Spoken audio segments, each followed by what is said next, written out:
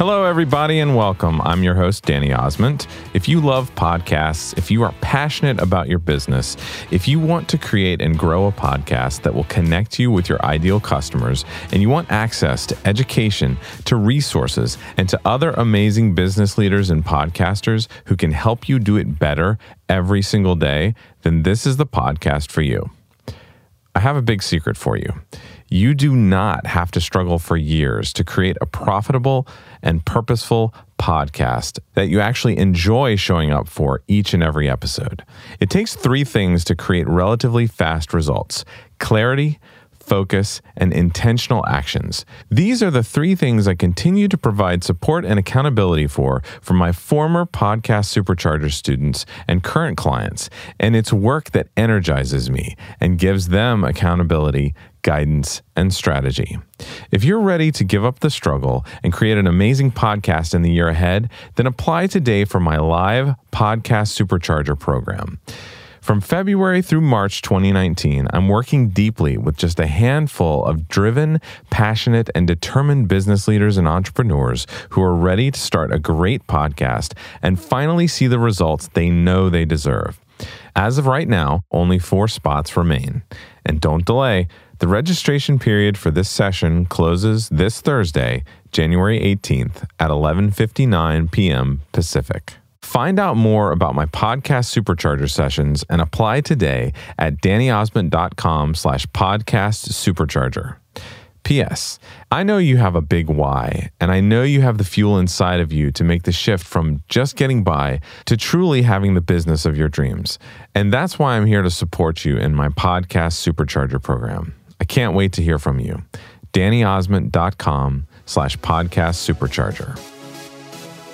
How many of you are sitting here right now and you don't have a topic for your next blog post or podcast episode or live video? Do you have that sinking feeling in your stomach knowing you need to create something, but you have no idea what it's going to be? Man, that feeling sucks, doesn't it? I hate it when I'm staring down at my fingers, floating over the keyboard, trying to think of that next great line of copy for a sales page or an important email.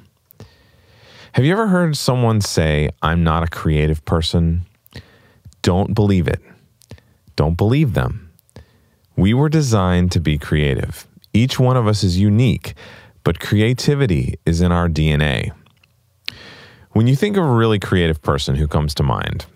Steve Jobs, Oprah Winfrey, Paul McCartney, Albert Einstein, Sarah Silverman, Jimmy Fallon, Steven Spielberg, Bruno Mars, Kate Spade, Tom Hanks, Tina Fey. Every one of those individuals is creative in their own right, even though each one expresses their creativity differently. The point is, creativity expresses itself creatively, and you don't have to be like any one of those people in order to be creative. When we create, we experience joy and personal fulfillment. When we create, others benefit in some way from our creativity. And creativity breeds prosperity. If you want to help people and earn a good living along the way, then keep creating. But there's the dilemma. How do we keep creating? How do we keep those creative juices flowing? Composer David Campbell had the following to say about the devolution of creativity. Quote, "At age 7, we ask why. At age 17, we ask why not. At age 37, we insist because." Like any muscle that goes unused for a time, our creativity is in danger of atrophying. So here are 10 ways to reverse this decrease in creativity. What you're about to hear isn't necessarily a system, but each action serves as a launch pad for creative thought.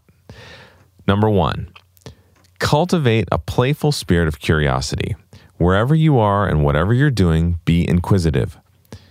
How can ducks hold their breath underwater for so long? Where does wind come from? How can you transmit electricity wirelessly? At what temperature does seawater freeze? Some of those questions won't interest you, but look around you and find the answers to questions that puzzle you. Feed your curiosity. Number 2, the second way. Abandon old routines and put new ones in place. Have you imposed artificial structures in your life that stifle creativity? We're creatures of habit. Good habits can serve us well, but sometimes our routines promote mindless wandering through life. We buck the idea of changing our routines. They're familiar, and we convince ourselves that we work best within our confines. The problem is that we rarely discover anything new within the walls of the familiar. Abandon some of your old routines and try something new and see what you discover. Visit new places, try new things. Now, the third way, read voraciously. Reading books, articles, blogs, etc., it feeds our minds with creative thoughts. We learn new things, we apply old ideas in new ways, and see things through a different lens. Read all kinds of books, broaden the scope of your interests, read for business, and read for pleasure. Now, the fourth way, tap into the minds of others. Pull some friends together over a cup of coffee, a glass of wine, some bourbon, and brainstorm a problem, a topic, an idea. Case in point, do you know that one draft horse can pull 3,000 pounds of dead weight? But if you put two draft horses together as a team, they can pull 8,000 pounds of dead weight. That's the synergy of working with others. Just imagine what you could do if you teamed up with someone else. Now, the fifth way, brainstorm. Brainstorming isolates the discipline of creative ideation from analytical or critical thinking. You probably already know how to brainstorm. 1, anything goes. 2, reserve judgment or critical thought. 3, write down everything. And 4, when you think you're stuck, keep going. Also, you could try mind mapping a problem, a blog, or podcast you're creating. The sixth way, cross-pollinate with other disciplines. We've already demonstrated this skill earlier in this list. If you're trying to solve a problem and brainstorm a solution, consider combining dissimilar sciences or arts, history, philosophy, medicine, or religion. Put them together and see what happens.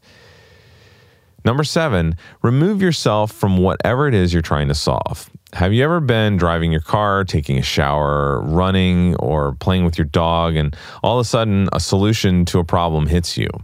If you feel stuck, leave the problem on your desk and get out. Go for a walk. Do something totally different. Even if an idea doesn't come to you while you're out or while you're away doing that, you may come back with a different perspective. Number 8, let ideas incubate. While similar to the previous point I just made, the idea here is that sometimes an idea has a gestation period. We need to allow an idea time to form and mature in our minds. Just like having a baby, you can't really rush the process. Mull over it, meditate on it, let it simmer in your mind. Roy Ash, whose work in the U.S. government led to the creation of the Environmental Protection Agency, once said, "Creativity in a business cannot be ordered like breakfast at the Waldorf. Instead, it must be stimulated, motivated, and induced." And number 9, embrace hardship. Necessity is the mother of invention, we're told, and it's true. There's an amazing scene in the movie Apollo 13. You might remember this. I love that movie. Where the ground crew, they spread out a bunch of random objects in a big pile on a table with the urgent task that they need to design a filter that will save the lives of the crew in the space module that doesn't have the right size filter to fit into the landing module. It's often in the face of lack or need that creativity presents itself so powerfully. So don't be too quick to eliminate all hardship or need from your life or your business. Instead, leverage it to your advantage. H. Jackson Brown, in the book Life's Little Instruction Book, wrote, "When starting out, don't worry about not having enough money. Limited funds are actually a blessing, not a curse. Nothing encourages creative thinking in quite the same way." And now, finally, number 10, borrow shamelessly. Now, don't get me wrong here. Grab ideas from other sources, combine them, change them, give them a new name, and capitalize on them. But don't plagiarize. Give credit where credit is due, but allow the creativity of others to serve as the raw materials for your creative ideas as well. You are a creative person. Believe it. Discover how you're uniquely wired to express creativity. Follow these tips that I just listed to cultivate it. And like a garden that's gotten regular rain, watch your creativity flourish. So there you have it. If you're ready to make a real change in your business in 2019, start today by, first of all, subscribing to this show on the Apple Podcasts app or iTunes or Stitcher on Android or wherever you listen to podcasts. Number 2, write a 5-star rating and review. And number 3, please share this show with a friend, colleague, or coworker who you think would enjoy our episodes.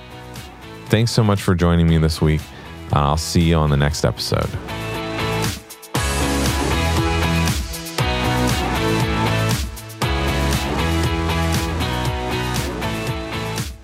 Today's show was brought to you by ConvertKit, the only email marketing system you'll ever need. After 5 years with the email marketing provider that everyone starts out with, you know who I'm talking about, I was desperately searching for one that was simple, easy to manage, and affordable. ConvertKit easily stood out above the rest, and I've been ridiculously happy with them ever since I made the switch. Emailing my community and creating automation series for special resources has never been so simple. Whether you're ready to start your first email marketing setup or you're searching for a new provider, I highly recommend ConvertKit. Go check them out and other resources that I recommend at DannyOsmond.com/resources. That's DannyOsmond.com/resources.